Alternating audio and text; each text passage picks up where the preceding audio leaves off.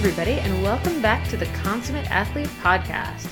I'm Molly Herford, author of 4 books on cycling, soon to be 5, yay! Writer about all things fitness related, lover of all things fitness related, and co-host of this lovely podcast. And I'm Peter Glassford, and I'm here, the co-host of Molly Herford, the bag carrier occasionally of Molly Herford. He carries them very well. He's very strong. I'm also a registered kinesiologist and professional cycling coach, and occasionally I race my bike, although it's been a while. That'll be happening again here in April at some point. But but this time you didn't say you're bad at it or moderate at it. You just said you did it. Occasional. So I'm like a part-time. Yeah. Well, we actually just both signed. We're doing a lot of races together this season. We're doing Paris to Ancaster, one of our favorite gravel grinder type races in Ontario. In a couple weeks here, and then of course we're doing Ironman together. So both on a tandem.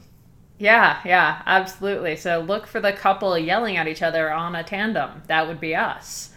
That sounds we're like... yelling our communication. No, we're not. That right, like... left, right. I want a divorce. You know, the usual. Anyway, it's Friday night. We might have gotten into the wine a little bit before we hit record here. No. This is the Consummate Athlete Podcast. Yes, and we're consummately drinking wine. No. Anyway, we're about to leave California, which is very sad. In less than 48 hours, I'll be driving back east, and Peter will be meeting me halfway. Which is very nerve-wracking. I think of it as 1/3, but... something like that. We're meeting in Denver. Yeah, it's 17 hours, 25 hours. All right, fine, you can have a third. Anyway, we were lucky enough, though, while we were still in Southern California, that I got the chance to sit down. Sadly, Peter couldn't make it, but I got the chance to go sit down with Phil Gaimon, who is our guest this week. I am so excited about this one. Phil is a retired now, although he keeps saying it's the worst retirement ever, pro cyclist. He's one of the few Americans to make it to the pro tour level. He's the author of a couple books. One of them is just coming out. The other one is Pro Cycling on $10 a Day, which is a really great read. He's I guess you could call him a serial entrepreneur in the cycling world. Yeah, quite an interesting guy. And you guys get into talking about how he makes that happen while racing on Pro Tour or racing at a high level domestically. How do you run businesses, clothing businesses, and different businesses along the way, including a fondo based around his cookie love? Mm-hmm. Yeah, I'm actually really sad I didn't get to go to the place he recommended earlier that day. We get into why I didn't do that. He sort of almost kicks me out. The interview almost doesn't happen, but Well, you insulted LA. I insult LA a lot at the beginning, but then I explain why I was late, and it was like rap battles. This was like East you'll hear in a minute. Anyway, Phil's an awesome dude. He has a rad podcast as well, Real Talent with Phil Gaimon. I highly recommend everybody look it up. He's just a really cool guy. I'm really glad that this time in SoCal we got to spend a bit of time with him and get to know him a little bit better. We've said we've known each other on the internet for a while, so it was cool to sit down in real life and actually record a podcast. Well, and he's good friends with Jeremy Powers, so you sort of mutual friends.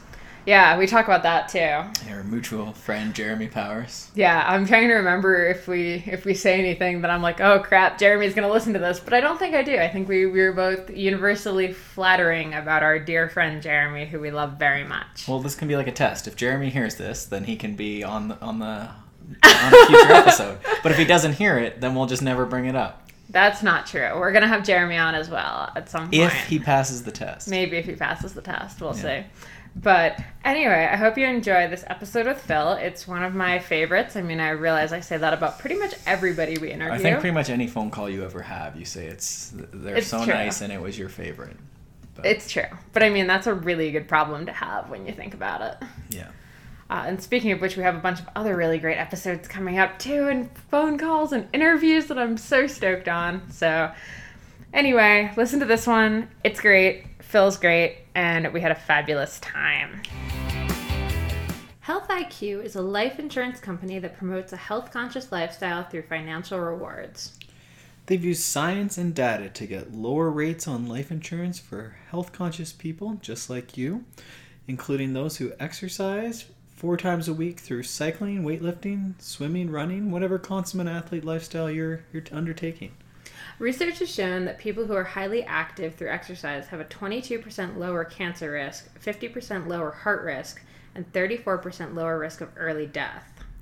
Many people who exercise regularly don't realize that they can get a special rate with Health IQ if they qualify through the Health IQ quiz. Health IQ has special rates for cyclists, runners, triathletes, vegans, and other health-conscious people, so you can qualify by scoring elite on quizzes for specific lifestyles.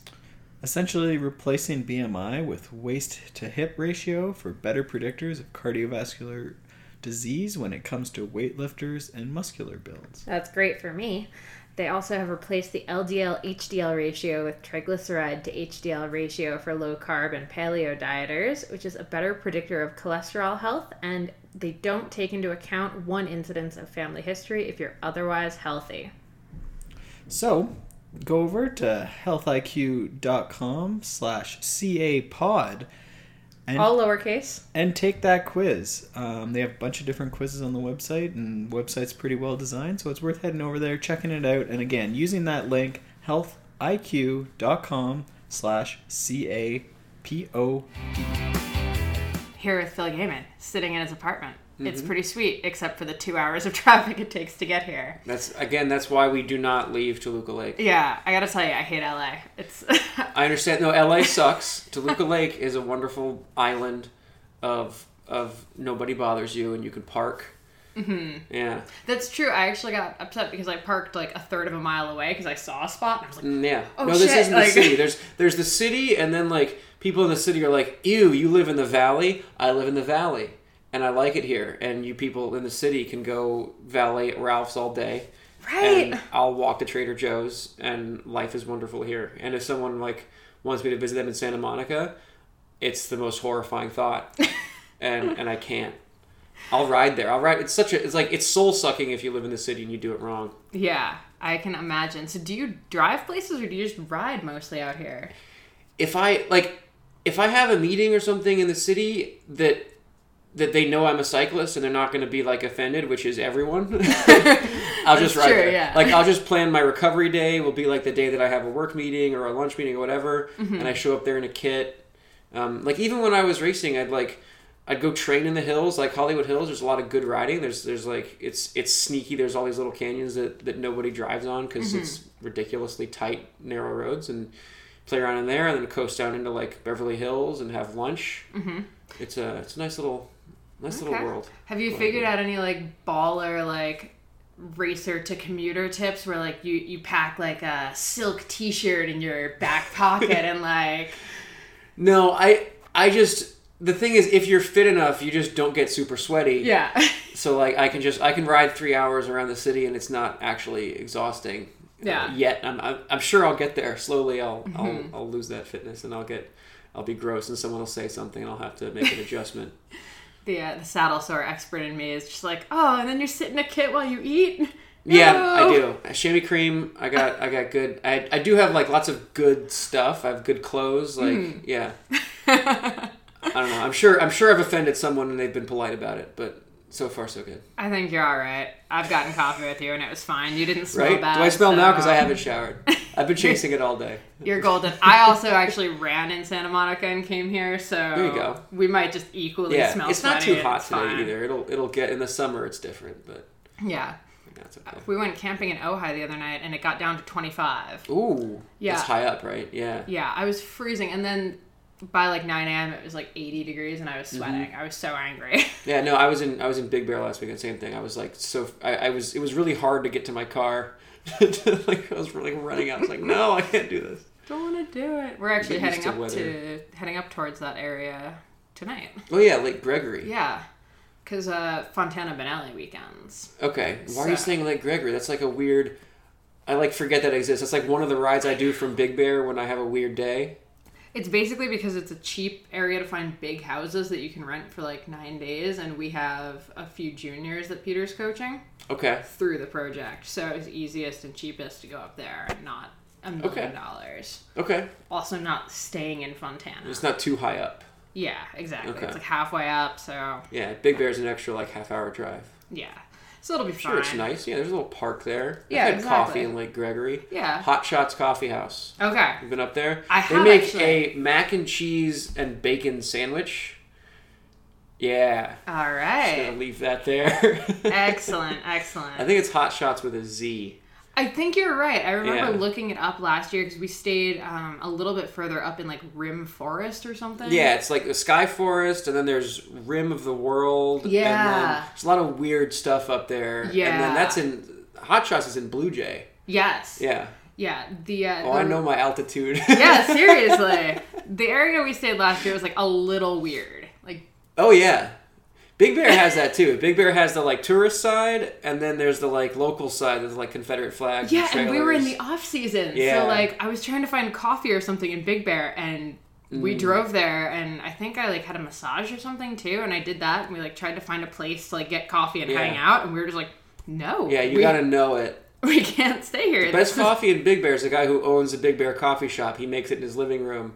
He has this crazy whole process. He won't sell it for you.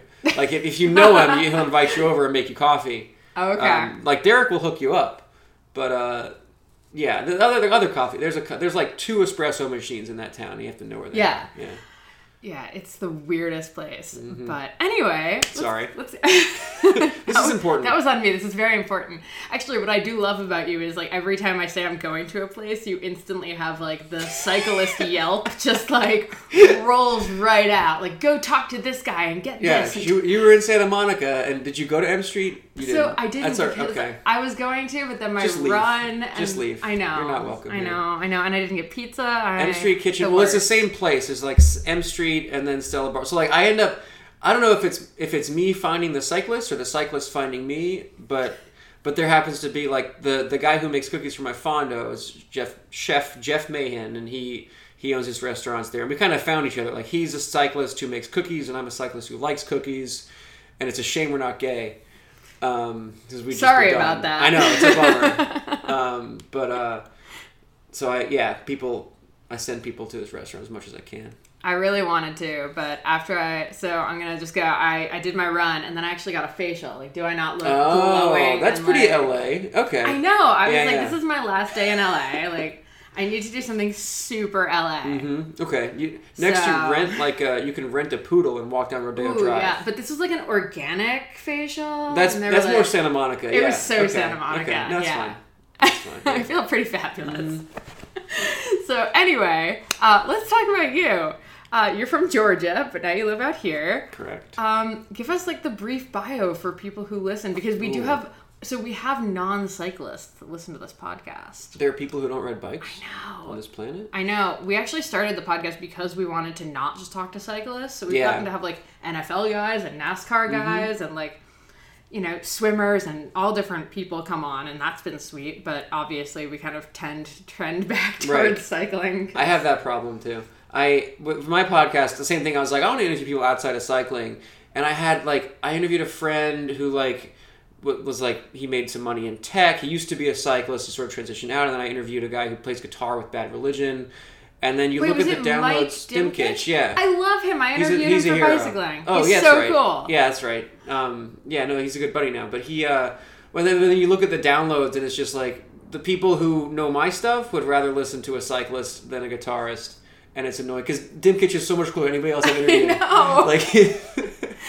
But Oh my gosh. When I got assigned that interview, I called all of my punk friends from high school, and I was like, guys, guess who I'm talking to? Right. He trains in my cookie socks, man. That's So why, cool. Yeah, we traded. I have some cult socks. Anyway, brief bio. It's hard because I've written a book about my bio, but whatever. I grew up in Georgia, got into bike racing. I was a chubby kid, and then I got into riding bikes for fun, lost some weight.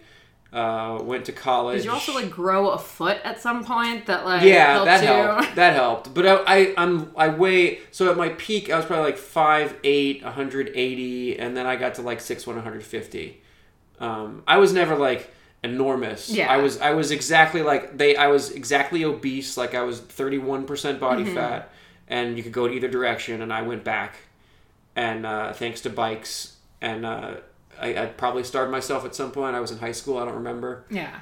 And then I went to college, and the only thing I knew was that I liked riding bikes. So I joined like a cycling club, got into racing, and did nothing else for the next 10 years.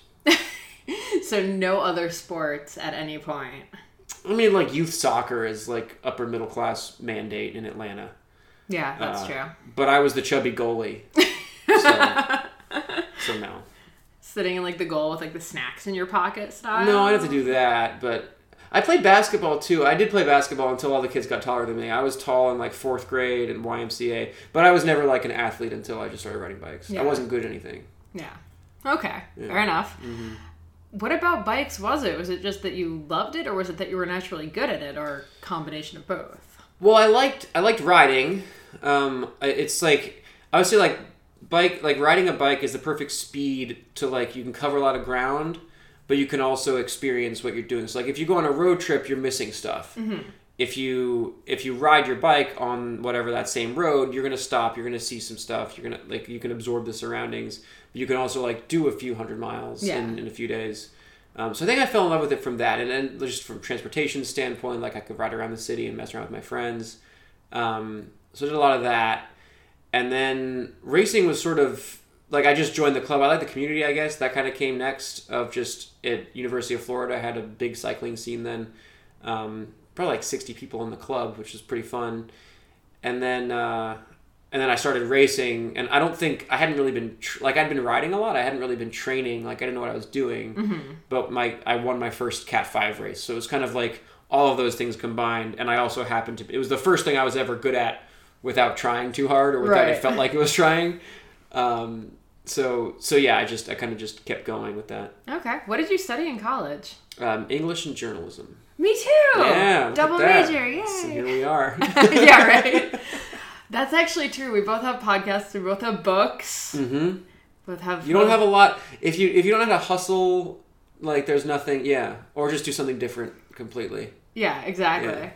Well, so actually, that's sort of the next thing we really were super interested in. Is you've had the book. You have like all of these different like little side projects going on. When you were a pro, when you were racing and that was what you were doing, did you feel like you were missing out on getting to do those projects, or were you actually working on a lot of them in the background? I was doing all that. When I started, I mean, it was a lot of just like desperation, hustling to like feed yourself. Yeah, that helps, or just do something that like didn't seem, because like for so long cycling seemed like this total, like I couldn't stop, but it was also most likely going to be a dead end. Yeah. Of just like, there's no way this is going to work out. So like, I better do something with this degree. I better not let that whole thing be to waste. So like when I first got on a pro team, I got on Jelly Belly. I did a blog for Bicycling Magazine, and then I would have them do, actually, no, I think it started before. I would ask for, like when I was on Fior de Fruta, I was like riding around the country just as an amateur. I would write reviews for them, and I'd be like, okay, send me 10 floor pumps, and I'll write a paragraph on each one somehow. Like this one puts air in the tire, and then like I would somehow like do 2 sentences on each one, and then I would sell them on eBay, and then I could eat. And I would do that for like different. I mean, if I needed like a bike box or something, I couldn't afford to buy a bike box. I'd be like, "Can I review a bike box?" And they'd send me something. Mm-hmm. I remember exactly the one they sent me. It was a Dakine. It was very nice. It really helped. So I just did positive review. Right exactly, there. I did that. Yeah, that's the thing. It's like, oh, it's free. I loved it. Best thing ever. Yeah, but so that was a big part of it. And I think like the blogging, I always kind of liked telling stories and stuff like that. Mm-hmm. So that just sort of turned into like 2 parts of my cycling career, of one of just expressing what I was doing or somehow like writing about it, and then the actual doing it. Yeah. Now, Peter and I talk about this because he coached, and he still races some pro stuff, but like mostly he now coaches with like a side of mountain bike racing. And he wonders sometimes like what it would have been like if he hadn't like been going on the coaching as like the side business when he was racing. Do you ever think like, should you have like not done this stuff, or would you have lost your sanity if you hadn't done the side stuff? I thought about that a lot. The thing that took more of my time, like, was so I had a clothing business for a long time too, and I was. You've had so many businesses. I love this. It was a long decade. I think I wouldn't have been able. I would have had to quit if I couldn't support myself somehow. Like the clothing business, eventually, like I managed to like buy a house from that. That wasn't from Kenda Pro Cycling money. That was from like having a bunch of clubs and a bunch of weird stuff people bought on the internet. And once I was able to afford a house and pay my own bills, that was like when I had that little stability. I could like rest somewhat. Mm-hmm. And that was when I won Redlands. Like it took like I had to sort of earn that point, and that happened at I was 26, 27. Yeah. Yeah, I mean, it frees up a lot of like mental and emotional energy when you realize. Yeah, so like if someone had given me a trust fund or whatever, or like a nice paycheck to race my bike, when it's just that wasn't the climate then, and I got lucky in some ways. I got luckier than a lot of guys, but I didn't get lucky in that way. Mm-hmm. So that wasn't. I didn't have a choice, I guess. Yeah. Yeah. That makes a lot of sense. So what led to writing the first book? That was, I think, so I'd been writing blogs for a million years, I guess, from 2008 through, that was 2014. No, wait, were you one of the teenagers that like had a live journal? No, I started writing the blog like for Bicycling Magazine about cycling. When I got on Jelly Belly, that was like just a weekly thing. And that was just kind of to pay the bills again. But it was fun. It was like a fun outlet. Right. It didn't take too much time. It was never like stressful. I got to get a blog in, Mm-hmm. And it's cathartic. I think psychologists tell you to journal. Mm-hmm. So I got paid for it. Yep. It was great. It's funny because now you can kind of, I would, maybe you're the same way, you can sort of tell when you read other athletes' blogs who do stress out about writing it, or do phone it in, or do have trouble with it. You can tell the ones who like are hitting a thesaurus, or like describing like the sky, or it's just like, this is, congratulations, you don't need this. Yep. For some reason, like, this is forced upon me, I have no choice, but like, if you're, it's weird. No, I know exactly what you're saying, but yeah, at some point I kind of just realized like, I like as I was writing all the blogs, I just paste them because otherwise they just get lost on the internet. So I just put them into a Word document, and when I opened it, it was like 140,000 words, and I was like, oh, I could like cut a bunch of bullshit out of there, and it's a book, and that was kind of what I did with the first book. Like, okay, that was my first lap, was just a collection of the blogs, and then I filled in the holes. Oh my god, you're so much smarter than me. I've been writing for a decade and I've never like saved any of it anywhere. Maybe somebody probably told me to do that. Whoever it was a genius. Yeah. If that was like a professor, that was like the best advice you could have ever gotten. They didn't tell me anything useful. So with the English and journalism degree, I don't know if you feel the same way, but like I was doing like blogs, articles, all that stuff. Mm-hmm. But for me, like, I wasn't going to be a writer until I had a book. Did that ever... I still don't even think of myself as a writer. I don't know. The like having a book definitely like it. Like when you see your book at the bookstore, it's super. Yeah, it's the best feeling. It's dumb how like validating that is. I know. And just like it's an exclusive club, and it feels good, and it's like something else that you can kind of have. Like I have like all those years of racing, whatever. Like it all felt very selfish, and then like I'm doing it for me. I'm trying to get my results. I'm trying to get my contract, my wins, whatever. Mm-hmm. And here's like, okay, this is like people can learn from this or laugh at this or whatever. Mm-hmm. I was surprised at how satisfying the book was. Yeah. And like when I finished it, I was like, I'm never writing one of these again. And then you get the emails from people, and it's like, I have to write another one of these. I guess I'm gonna write another one of these. This speaks to me. It's a never-ending thing, I think. Pro cycling on $10 a day. Where did you come up with the name? I forget exactly. I mean, it was like, obviously it's a spoof on the old like travel, Italy on $5 a day thing. And I think like that was sort of how I felt about cycling. It's just like I was kind of just dancing through this world and trying to figure it out and doing whatever I had. So I think it occurred to me, and it was apt. Yeah. There's not much of a story behind it. Yeah. No, I like it. I do admit when I first saw it, I thought it was going to be like cheesy, like an actual guy. Right. I think a lot of people thought that. Yeah. So, which I still think, honestly, you could take that book and like make more of like a handbook. Yeah, like I think handbooks probably sell better too, but I don't know, like that wasn't.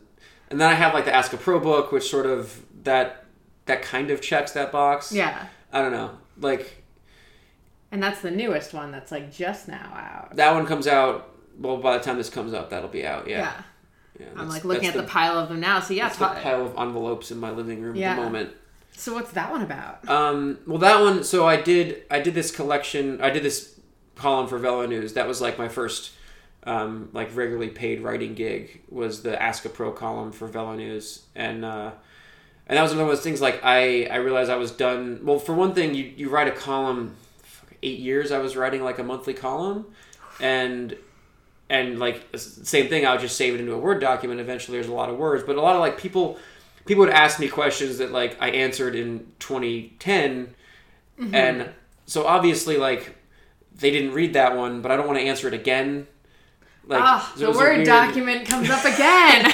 So it would just be like at some point I sort of felt okay. People, there's questions that people have that can exist, and then and when I'm retiring, like I'm not going to answer anybody's questions anymore, and so it seemed like a graceful way to like end the column and kind of like have something for that. Like the book, like the magazines, they're not permanent. A book sort of feels a little more permanent. Like Absolutely. You're saying. Yeah, I mean it's hard to have racks and racks of Velo News that you can then like. Yeah, there's people that do. I think that one was in 2011. Maybe it was like August. Yeah. I remember it was hot when I read it. Exactly. Yeah.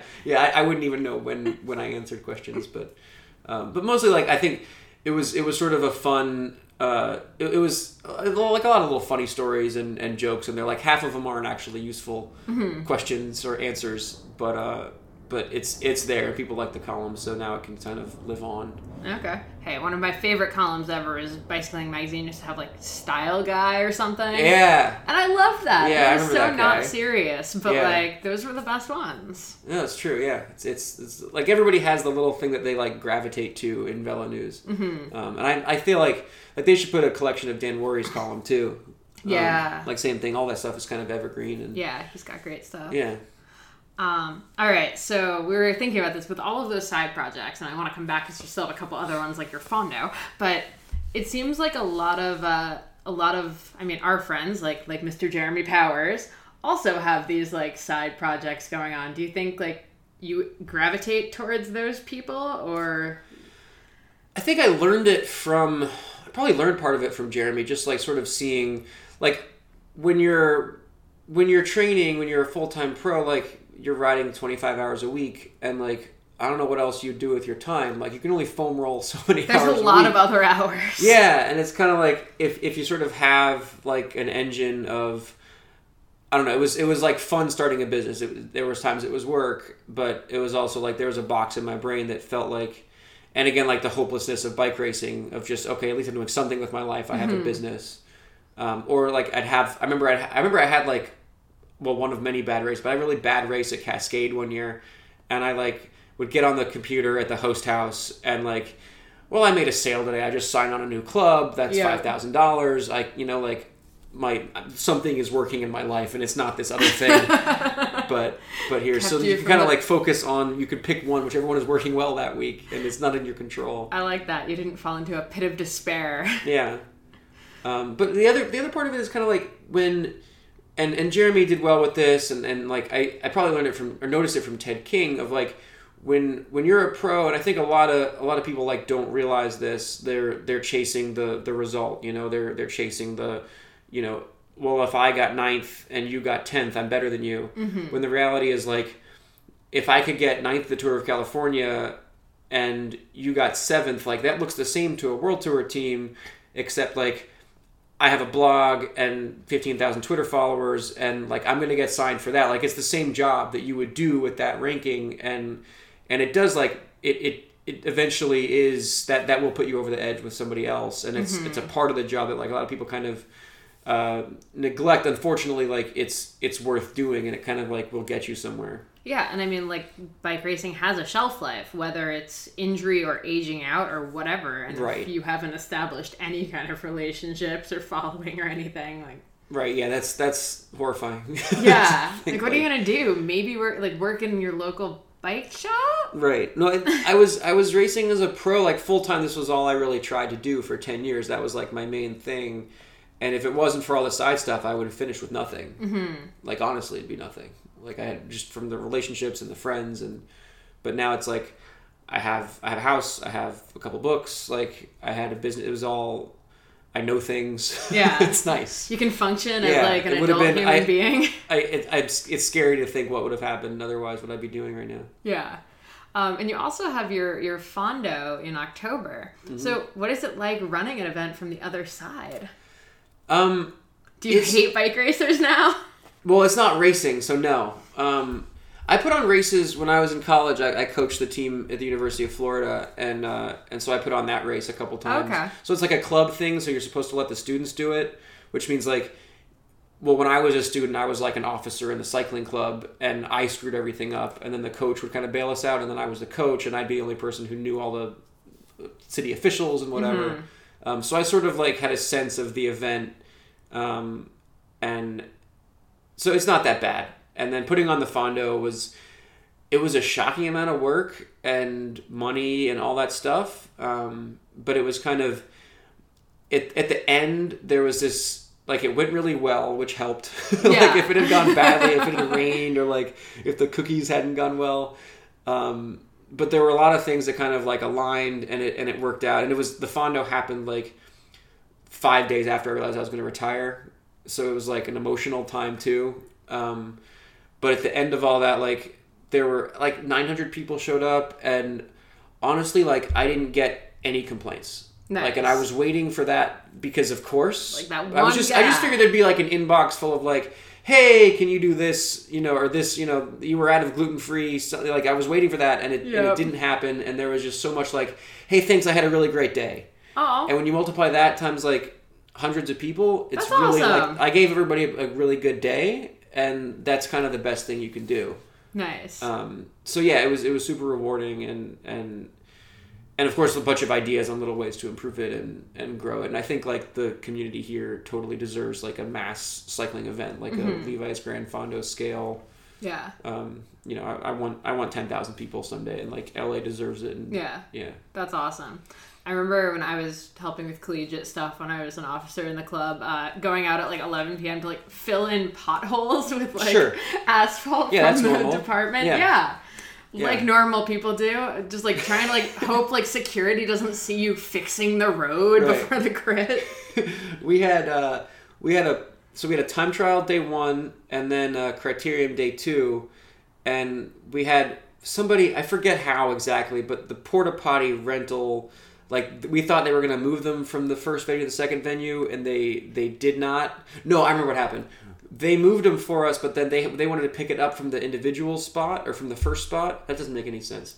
Whatever happened, we had to lift porta potties into my friend Phil Bailey's giant pickup truck. Oh no! It was 2 at a time, and drive them across town. And I mean, they were full of shit. Yeah, like. And it was just like 4 dudes. Oh my god.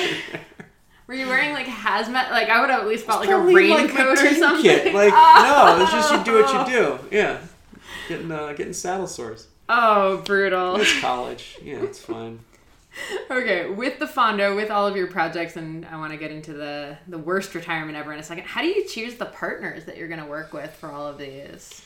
That's a lesson that I learned probably like from the clothing business. I got lucky with a partner there, but kind of like the way. So when I had the clothing business, when it first started, the problem was, so I'm coaching the collegiate team, and we would do the clothing order with whatever brands, and every year we'd switch brands because like back then there wasn't like an online system. It was like you had to get, and I'm not going to name the brand, but it was all of them. Like no one, like just cycling as always, they're 5 years behind every other business. And I remember like I organized the clothing order, so I would get checks from every rider. and then I put them into my personal bank account, because you can't have like a school bank account. That wasn't allowed for whatever the sports club's policies, or if you did, like there was too much red tape to use it. So we just did it through our own account.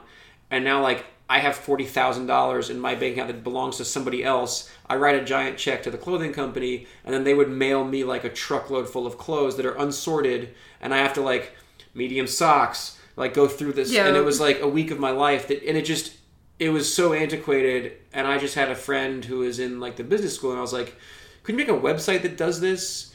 So we like did that, and then like we would source custom clothing from China, and we probably had like the most efficient brand that no one had ever heard of. And then and it worked for a couple of years, and then everyone else caught up, and so I guess the lesson that I learned was when everyone else caught up, and now there's like a million clothing brands that like went to China and sourced fabrics, and now it's easier. Like I was doing it when like Alibaba was a thing, but I probably ordered like 1,000 samples one year, and then I like had to fly there. Like now you don't have to fly there. Like I went to China with like a suitcase full of clothing and like made the patterns. Oh man. And I think now it's easier. So I guess what I learned, and then there was a point where like now I have a crappy clothing company that has no advantages to every other clothing company, and we still didn't have like enough money to market it properly, and it just comes down to marketing and branding eventually.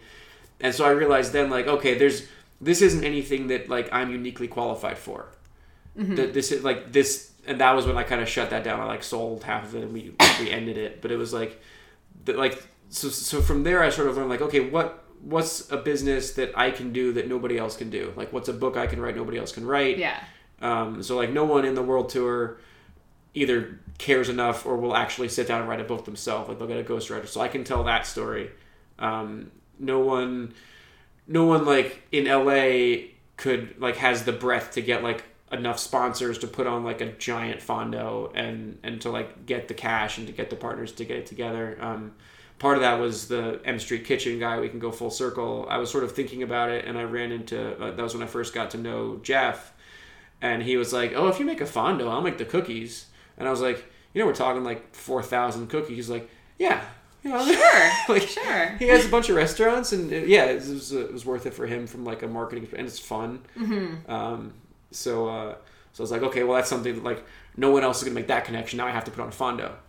There you go.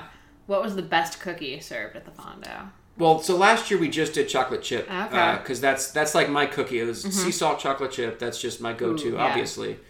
What else is there? Yeah, I think this year we're gonna like mix it up, and we're gonna have like each stop will have a different cookie. Just like probably just more. There's more Instagram potential. It's more fun, and I'm just gonna like prefer the chocolate chip stop. But then people can try. There's one he makes that like the best one has like he'll make Rice Krispie treats, and he'll like chop them up, and then he'll press them like cubes of them into the top of the cookie. Ooh. When it finishes baking. Yeah, it's pretty. It's kind of messed up. Now it's diabolical. I feel if you follow him on Instagram, you're just like every day, you're just like, you ass. Like, would you stop it? Just knock it off. Now I'm really sad I didn't go. Or happy, because now I like feel like I'm like really like righteous right now. Yeah, like, you went for a run today. You didn't have like a 700 calorie awesomeness. Exactly. Yeah. Okay. Worst retirement ever. How did you come up with this? That was another like accident. I guess the other thing that I'm thinking of like starting stuff is sort of like responding to what people do or what they like. And so like last fall I finished racing, and like I sort of realized that like I was done professional cycling. Like I just wasn't getting an offer that was worth taking, and it wasn't working for me. And I went, but I'm still like, I was fit. I'd been training, like thinking I was going to get a contract. And so I go on a group ride, and I beat the record for this. There's a group ride every Sunday that races up Nichols Canyon in Hollywood. And I took the Strava for it. And the guy who had the Strava before he tested positive at Masters Nationals, and then he was caught selling it. And then he had like every Strava in the city at that point. And I just like, I posted a screenshot on Instagram, like, hey look, I got Nichols from that guy. And I didn't even really know like how much vitriol there was against him. That blew up. It was funny. And so the thing is like, so when you have social media, you can sort of see like, okay, I post a picture of my bike leaning against a fence, it gets 500 likes. If I post a picture of me with Gandhi, it would get 2 likes. But if I post a screenshot of me on top of a Strava KOM and that guy's second, it would get 2,000. I was like, okay, people like this. I'm going to do more of that. Yeah. And I was like, I was paid through the end of the year. So I started doing that. I just like systematically went through and took a bunch of them. And then there's a point, like, must have been December, where Vaughters called me and was like, and that was right after, like, so there's a news story about me taking the Strava KOMs, which I don't even care. Like, I was just kind of having fun. Like, I liked it. Like, my friends were stoked. Like, my friends in LA were sick of this guy at the top of leaderboards and they couldn't beat him. They're like, yeah, Phil, get this one. And I would. And, so I was just playing around. I'm a pro cyclist for 2 more months and I was getting paid with nothing to do. And then Vaughters called and was like, hey, I have an idea where we like have you back on the team, but you're not racing, but you have like, you're wearing the team kit and you go and you like get all these climbs and you just go for hill climb records all over the country. And it was like, we were going to do that for a couple months. And I was like, it's a good idea, but like team sponsors and I have relationships I want to do with my Fondo, and I didn't really have great experiences working with JV in my history. So it was kind of like, I'm just going to do that, but but it didn't make sense to do it with him anyway. I was trying to pitch this TV show. I still am. So it was sort of like I had an idea for this travel show about cycling, and I go into these like if you're in the World Tour, you can get one meeting if somebody at a talent agency knows is a cyclist, whatever. Mm-hmm. So I would do that, and they'd all be like, okay, this is cool. Like, I like the idea, but it's going to be hard to sell you as a host. And I'm like, that's valid because I don't know what the hell I'm doing. Ouch. Well, it's just like, who am I, you know? Fair enough, but still, it's kind of harsh. They didn't say, like, because you're ugly. That was implied. But, so I was kind of like, all right, well, I could just... That's inaccurate. But so it would make a good... That would sort of add something to the whole Strava mission, is like, if I had someone filming it and if we were telling the story that way. So that was kind of an obvious thing. And I was able to, like... pretty short time, like, line up enough sponsors to kind of handle the expenses and make it worthwhile. And so far, people are enjoying it. One episode's posted, but I think they like the idea. Yeah, it seems crazy. Like, Strava versus like professional road racing. It really feels like the Strava stuff is like getting more play at this point. It's weird. People are breaking the Zwift record, and I'm writing about that. I haven't even started down the Zwift thing yet. I don't know. I think people, there's things that people like about Strava that they can identify with. I think at first they thought it was funny that like a pro was actually trying, because no one's really tried at Strava like I was. No one's put a 13-pound bike in a speed suit on to get Latigo before, but that's happening tomorrow. So I think that's one angle of it, and then they get to compare themselves to it. That's definitely part of it. Like people like want me to go to their climb that no race has ever gone up. They want to see like what I can do on Old La Honda in San Francisco because they've been doing it for 10 years, and like I want to see how good I am compared to a pro. Yeah. I like that. So Latigo is tomorrow. I'm trying to. I already got Latigo, but I think I could do better. I got like Latigo was one of the first ones I went for last year, and now like it's been fun to see my power change. It's because on paper I've gotten better. I know that I have no endurance anymore because I'm riding like I cap it at 4 hours, and I don't ride hard like 2 days in a row anymore. But like all of my like all the benchmarks that the pros look at, like your 5 minute and your 20 minute and your 1 hour, all that's gone up. Like all of it. But I know awesome. But I know if I tried to do a 5 minute effort twice, I'm screwed. Yeah. And if I go over 600 watts once, I have to sit down. But it's been really funny. Like post, like I send text messages of my power files to my friends, and they're like, "Dude, you got to return." I'm like, "No, I'd get dropped immediately." Yeah, like it's not going to work that way. It's totally different how fast you adapt to stuff. Yeah, that's awesome. So the older you get, even when you were pro, have you had to start spending more time on like self-care and like the foam rolling thing and all that? No, I'm gonna admit something that's I'm not ashamed, because I never got injured my whole career. Like I never had a whatever. Knock on wood, you're still going for these KOMs. That's true. This is when the injury happens. This is when I break a collarbone for the first time. Would be it's like, going to be you doing on a Strava mission. Yeah, and that would serve me right. You're just gonna be like done with Latigo, so stoked, and like turn to Descend, and just like immediately. That's how it should happen. That would be like the good ending to my worst retirement ever. But oh my god, I never foam rolled. I never stretched. I like couldn't afford to get a massage. Like if something was tight, I'd like rub it. But I don't know. I think like people can get OCD with all that stuff, and like I guess that was always like the time that I would work on a business or something. I would just like take my mind off of cycling and like I'd write or whatever, and it wouldn't.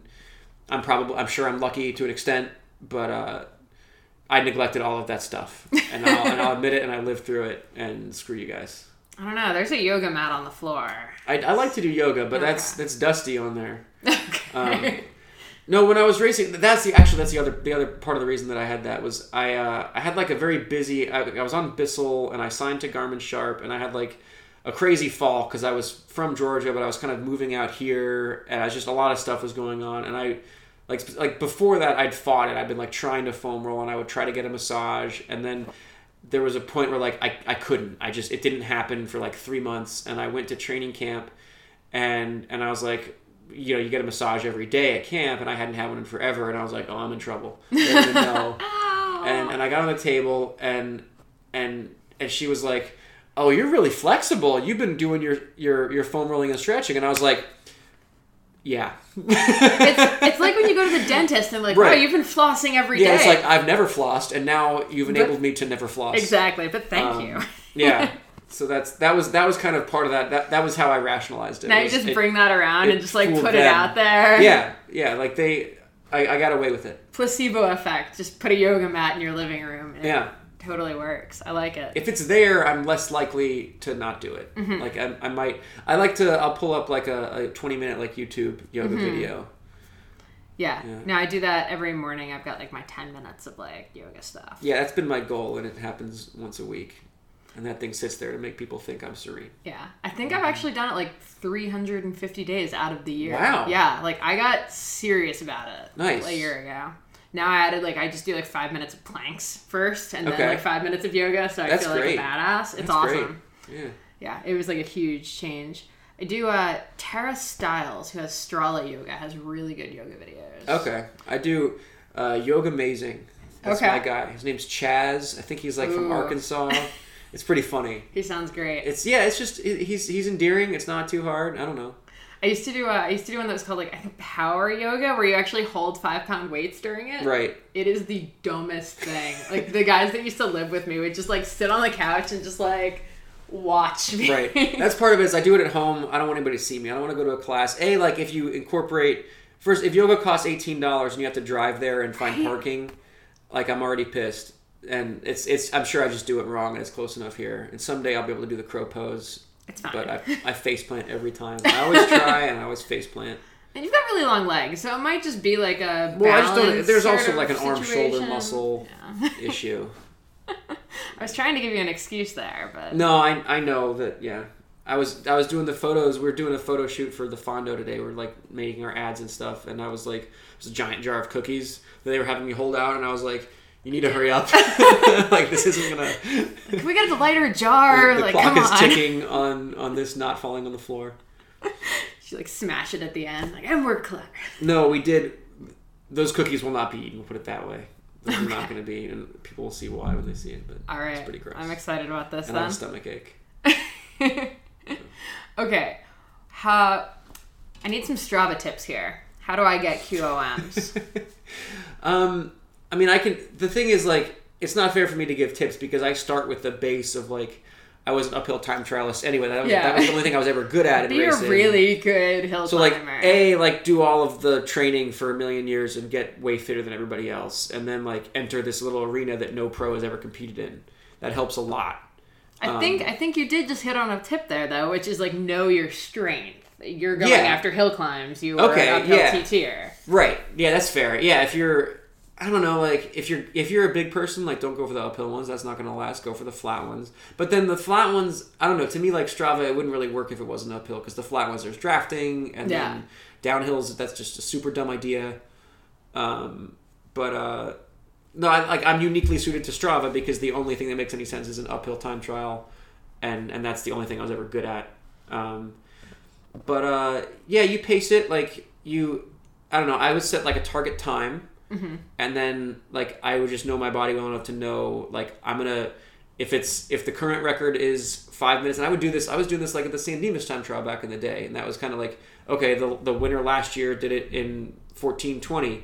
I'm gonna pace to explode at 14 minutes, and then hopefully I'm not too far off and limping the last couple hundred meters, but like you can figure it out. So I do that on the Stravas too. Just like if it's 5 minutes, I try to blow up at 4.5, and hopefully I'm at the finish line at the end of that.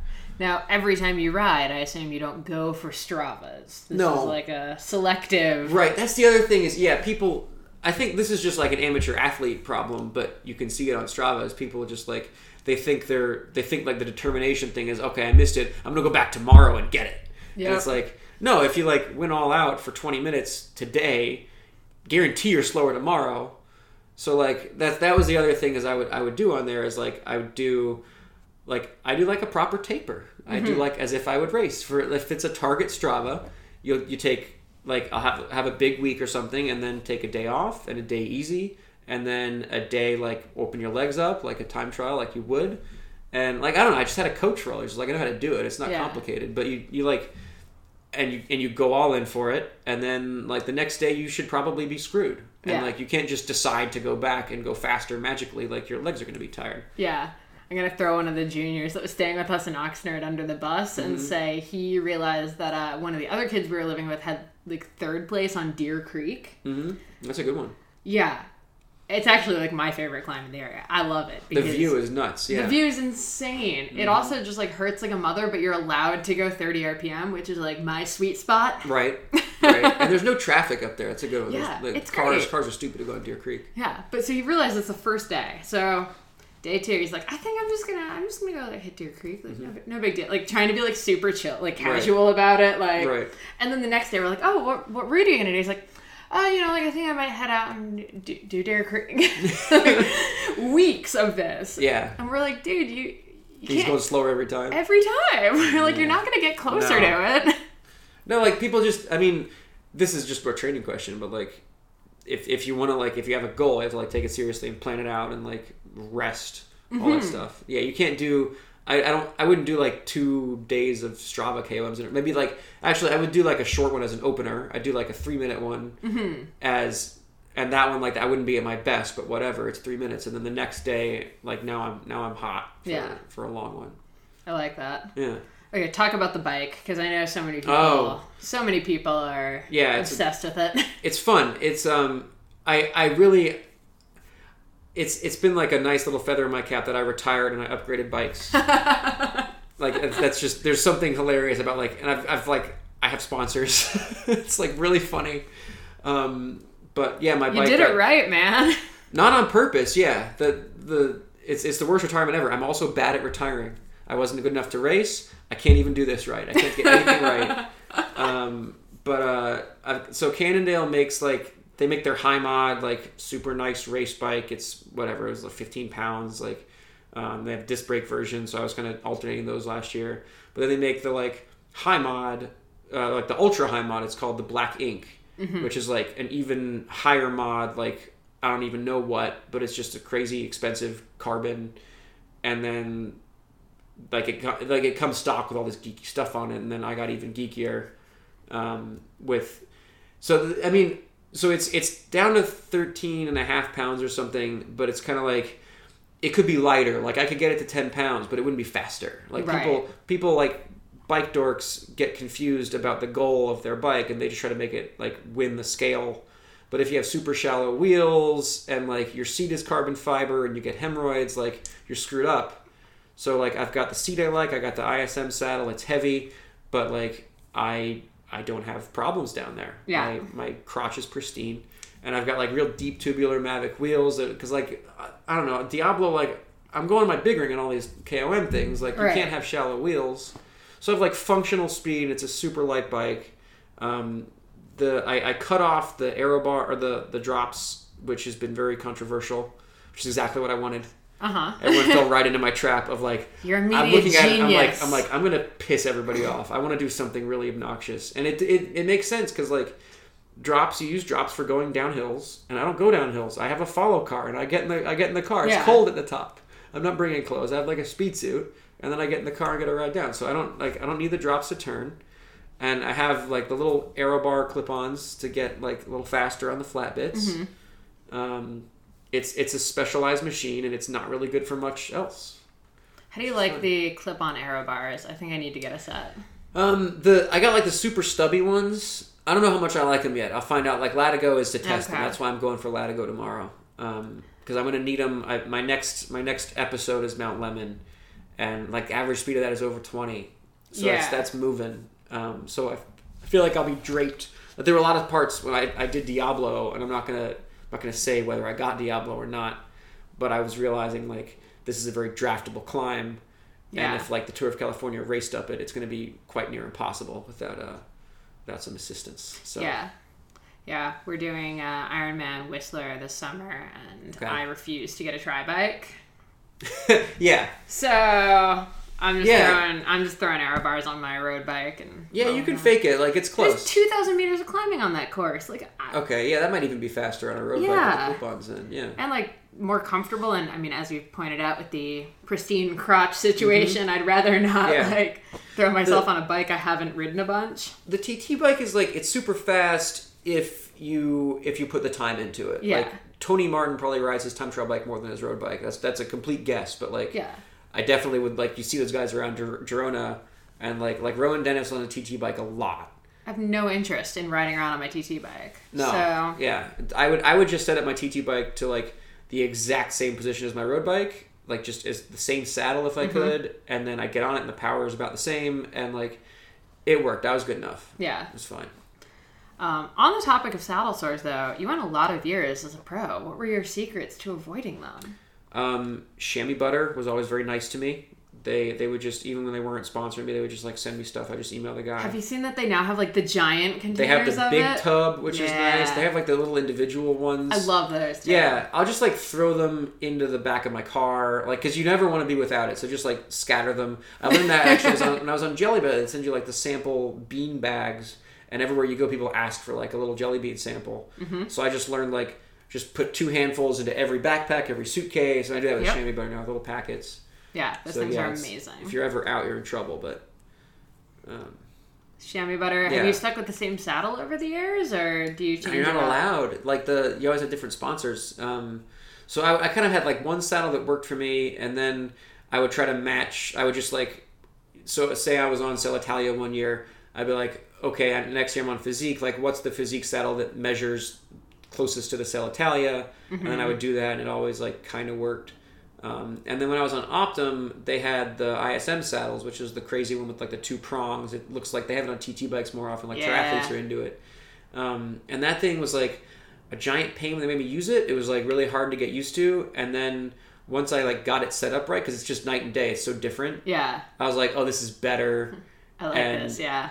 And now like, so as soon as I got, like I kept one in my garage, and as soon as I was like out of contract with the team, I just threw that one back on. Nice. Yeah, the way this is slightly offensive, but the way that I know that this saddle is better is if I finished like a long ride on like a regular saddle. So the ISM, like you're sitting on your sit bones. That's the idea. You're sitting on like the 2 prongs, and it's just a totally different way of sitting, basically. But I found like I could finish a ride on my old saddle, and if I was gonna have sex, I'd need like half an hour.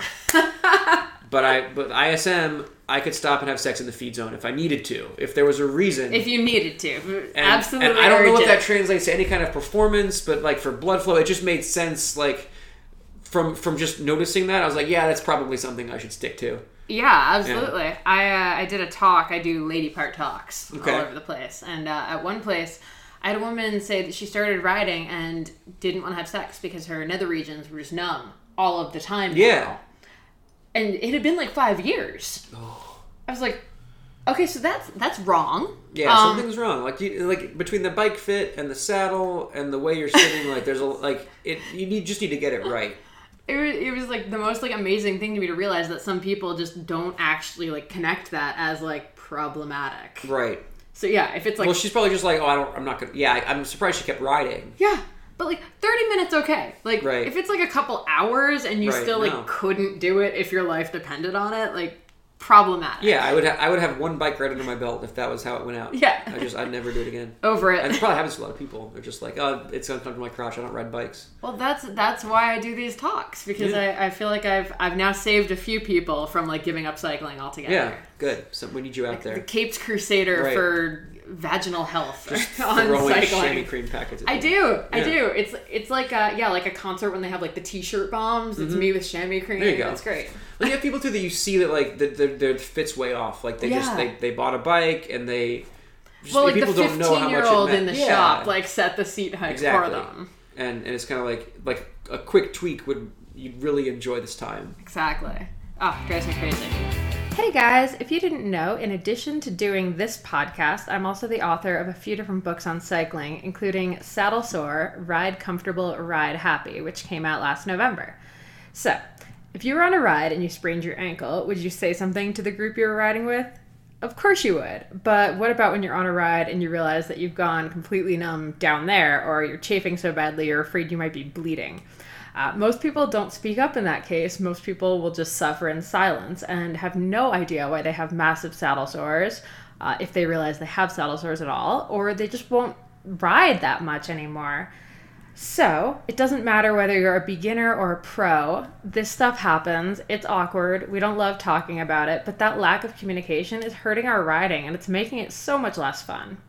So, enter Saddle Sore, the first guide that answers all of these embarrassing, awkward, or plain weird questions that you have about the bike and those sensitive areas. In my book, you learn how to diagnose and treat saddle sores, how to choose a saddle and a chamois, whether a pad is better than a tampon, what causes numbness on the bike, how to get back to riding after pregnancy, and so much more. And you also find new chapters, including a section for male riders and a ton more questions than the original edition that came out in 2014. So pick up a new copy of the 2016 version over at consummateathlete.com/shop, where you can find more info on the book or the link to buy it over on Amazon. And we'll have it in the show notes as well. Give it a look. Okay, so if you weren't gonna ride bikes anymore, I mean, it seems like even in your retirement, you are not stopping riding anytime soon. Yeah, what sport? I mean, will you try mountain bikes? Will you try cross? I try mountain bikes, and I'm slow at it, but I'm getting better. Mountain bikes are fun. It's nice. Like I was up in Big Bear, and there's like a ton of really good trails there that I'm gonna explore. I don't think I'll race again. I don't really see myself competing. To be honest, on the road, like just the idea of like looking at a pack is still like I have a weird visceral like reaction to it. I don't know.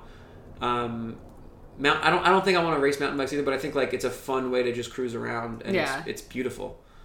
Just being on the trails and stuff. I think it's good to have a sport that doesn't have to involve a start and finish line. Yeah, and there's if I want to be competitive, like Strava exists, and there's group rides that exist, and I imagine at some point I'll get slow enough that'll be shameful.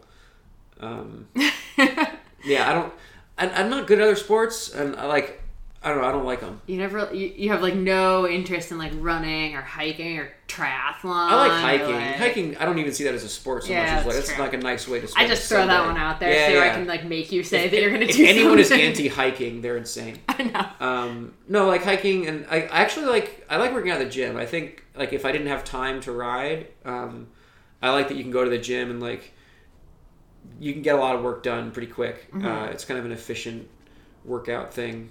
Do you ever jump into like a spin class? No, that's been on my list, but I'm pretty sure I'd hate it.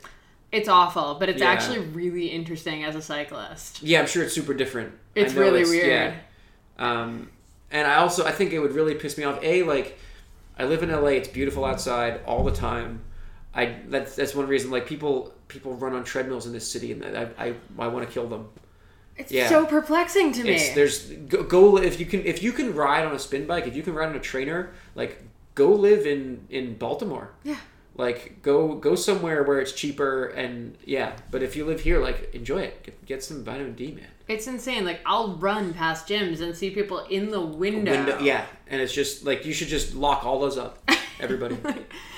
I'm totally on board. I really want to, I keep telling Peter we need to get a treadmill desk, and that I'm on board with, because I would love to be able to walk like while I work. That makes sense. Yeah, that's different. Because I do a lot of walking like while I do phone calls and crap like that, but I have been known to like walk into things because I'm like, emailing. Yeah, that works. But yeah, so treadmill desk is my next thing. But That's that doesn't count. That's efficiency, yeah.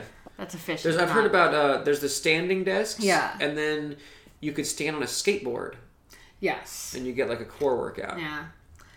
Yeah. I'll be in desk life soon. I'll have to figure that stuff out. That's right. Are you excited? When is that starting? I don't know. We're working on it, and I'm not in a huge rush because I'm having fun. Yeah. You've got enough on the go, but... Well, I'm going to lose my mind if I don't start doing something that's a little more meaningful than Strava soon. No offense, but... Sorry, Strava. Yeah. No, like, it's like I'm planning the Fondo, and I have one book that's done and comes out in October, and then one that's out now, so it's kind of like I'm busy enough. But at some point, like, I'll start that. And that's going to be fun. That'll be like a fun next chapter. Yeah. I get that. I mean, even like for me, the last 4 weeks, I haven't had anything other than my normal full-time writing jobs and the new book coming out and the book that came out in November and all this stuff. But I'm still going a little stir-crazy, not having any like on the calendar. Work stuff, like when I'm with Jeremy and we're flying all over the place, like I have a full schedule, and in 2 weeks that'll start back up. Like, not for him, but other stuff will start back up, and I'm like kind of excited. I'm also kind of like, crap. Yeah, it's there. Yeah. Right. I'm sure I'll have that mixed too when I'm really actually at the desk. I'll be like, man, writing was good. But yeah, I guess for me, it's kind of like I know that I'm only going to get slower on the bike. Like I'm not going to do. I don't see myself doing a second season of Worst Retirement ever on YouTube. How many retirements can you... Yeah, it's a thing. Like, and I think, like, I'm done with books. Like, I don't want any more books to happen to me. So, like, the things that I'm working on are kind of, like, they're finite, and I want to work on something that will grow. Yeah. So, like, everything I'm doing now is like, the Fondo will grow, but everything else is kind of, like, winding down, and it's, like, healthy to let that happen. Yeah. But I want to, like, do something that I can start climbing a ladder again. I'm going to be really interested to see, like, in 2 years how you're feeling about that. Yeah. So it's going to be really hard, I think, to give up all of the different projects and be focusing on, like... But the stuff you're going to do is... I think, I'll be in an agency that has, like, different projects all the time. Yeah. And, I think... I've convinced myself it's going to be good, and I truly believe that. And, like... I think you'll be everyone awesome. I'm working with, I know and like, so, yeah. Mm-hmm. But, I mean, there is a desk... I bought a shirt I bought a polo shirt. I never had to wear a polo shirt. I bought a couple of them. I made it to 31 without a collar. Oh man. Other than weddings. Mm-hmm. So that's a pretty good streak too. That's a streak that had to end. Were they like fancy like Rafa merino polo shirts? No, I just got some like, I don't know. Like what? They're just passable polo shirts. Okay. I'm not wasting money on that stuff. Fair enough. I will be the person in the office with a polo shirt and cookie socks. Like that's mine, right there. It's under my pants. Nobody knows, but this is me. It's like wearing like sexy underwear. You can put me in a desk. Exactly. You can put me in a desk, but you can't take that away from me. I have cookies on my socks, and I know that. Yeah, that's true. It's a really strong stance there. I don't have any sexy underwear, so. Well, maybe that's the next chapter. Okay. Yeah. Listen, we'll think about it. Cookie underwear could be a thing. Yeah, you could get Castelli on board with that. No I'll problem. Put it on the list. I'm good at cookie underwear. All right, but I get first dibs. Seems what? Like the cookie underwear. When I sell them? Yeah. I just thought I was going to buy some and wear them. No, you've got to make these. Okay, I'm going to monetize it. Yeah, obviously. Yeah, fair enough. I'll think about it. Come on. Okay, last question here. Important. People who've already read your books, already ordered Ask a Pro. Any other book recommendations for people? Like, what are some of the books like inspired you and that you love? And they don't have to be cycling either. Sure. No, they wouldn't. I don't know. I kind of like made a point to not read any cycling books because I didn't want to like rip anybody off accidentally. That's or, like, really smart. Take myself. What else? I didn't honestly like when the way my like the thing is my writing isn't even creative because I'm just like telling a story that happened to me. Like I don't actually know what creative writing is, but but even my level was enough that it was like creatively difficult and like I would do the like the tortured artist thing where I'm up in the middle of the night like pulling my hair out over a sentence and like wake up like I'd wake up at 4 a.m. and be like I have to change this word in this sentence and I'd like go and it's like I actually changed that yesterday Yeah, I is just it got ever up and, actually went to my better when computer. you come up with the 4 It a.m.? is, like, it's crucial, and it, like, in my head, like, it's super. So, like, now I finished the proofs with my publisher for the next one, and, like, I'll be on a ride, and I'll, like, oh, I gotta change that sentence. I gotta, like, email Patrick, be like, yo, one sentence, here's a whole new document, but one crucial sentence is very important. And, like, it'll bother me if it's not. When you're on a ride and you get those ideas, do you pull out your phone and, like, make notes? No, or how do that's you do? that's a tip. I have a voice recorder. It's like a little Olympus, like $40, and you just talk into it. So, like, that lives in a separate pocket. I love that. Yeah. I got... That'll work for groceries, too. That's so smart. So I actually, I got the Apple Watch for, like, other reasons, but my main thing was that I could do that during rides. Right. The problem is, as soon as you, like, try, like, you have to, like, hold this wrist up and hit a button. So you have to ride no hands because it won't turn on if you just try to hit it from down here. Yeah. No, once you're going through, like, the menus on your iPhone with the voice memos and stuff, like, if you just have one, if you're going to do that, like, just have one thing. And I think, like, it's useful for anything. Like, if you're not writing. I think that's genius. Yeah, I finished my ride and just, like, just listen to myself and type it into something. One time, actually, I was at Paris-Roubaix this year, and at that point, I knew I was writing a third book, like, about my world tour years, and I was kind of, like, taking notes for it, so I had my little voice recorder. And it fell out of my jacket at the team presentation, and, like, a couple of the guys on the team, like, saw it and thought I was, like, spying on them, and actually were pissed. And to this day, like, I didn't give a shit what they thought anyway, but, like, it wasn't even on. Yeah. But they thought I was, like, recording their conversation about I don't know what. It was fun. I was like, yeah, I guess it serves me right for, like, trying to write a book and be on a bike team. Oh, that's funny. Yeah. I'm just imagining it, like, you just, like, in the peloton during the race, just like... There were a lot of times that I wished that I'd had it because, like, something funny happened in the race. Like, I hope I don't forget this.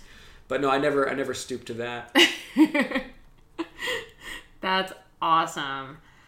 Oh, man. You have, like, a mini media empire, I'm realizing.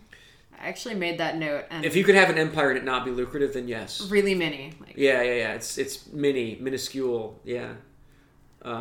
When you first got into cycling as the chubby kid, did you ever imagine that this was going to be where it led to? No. Well, I don't even know where I am. Yeah.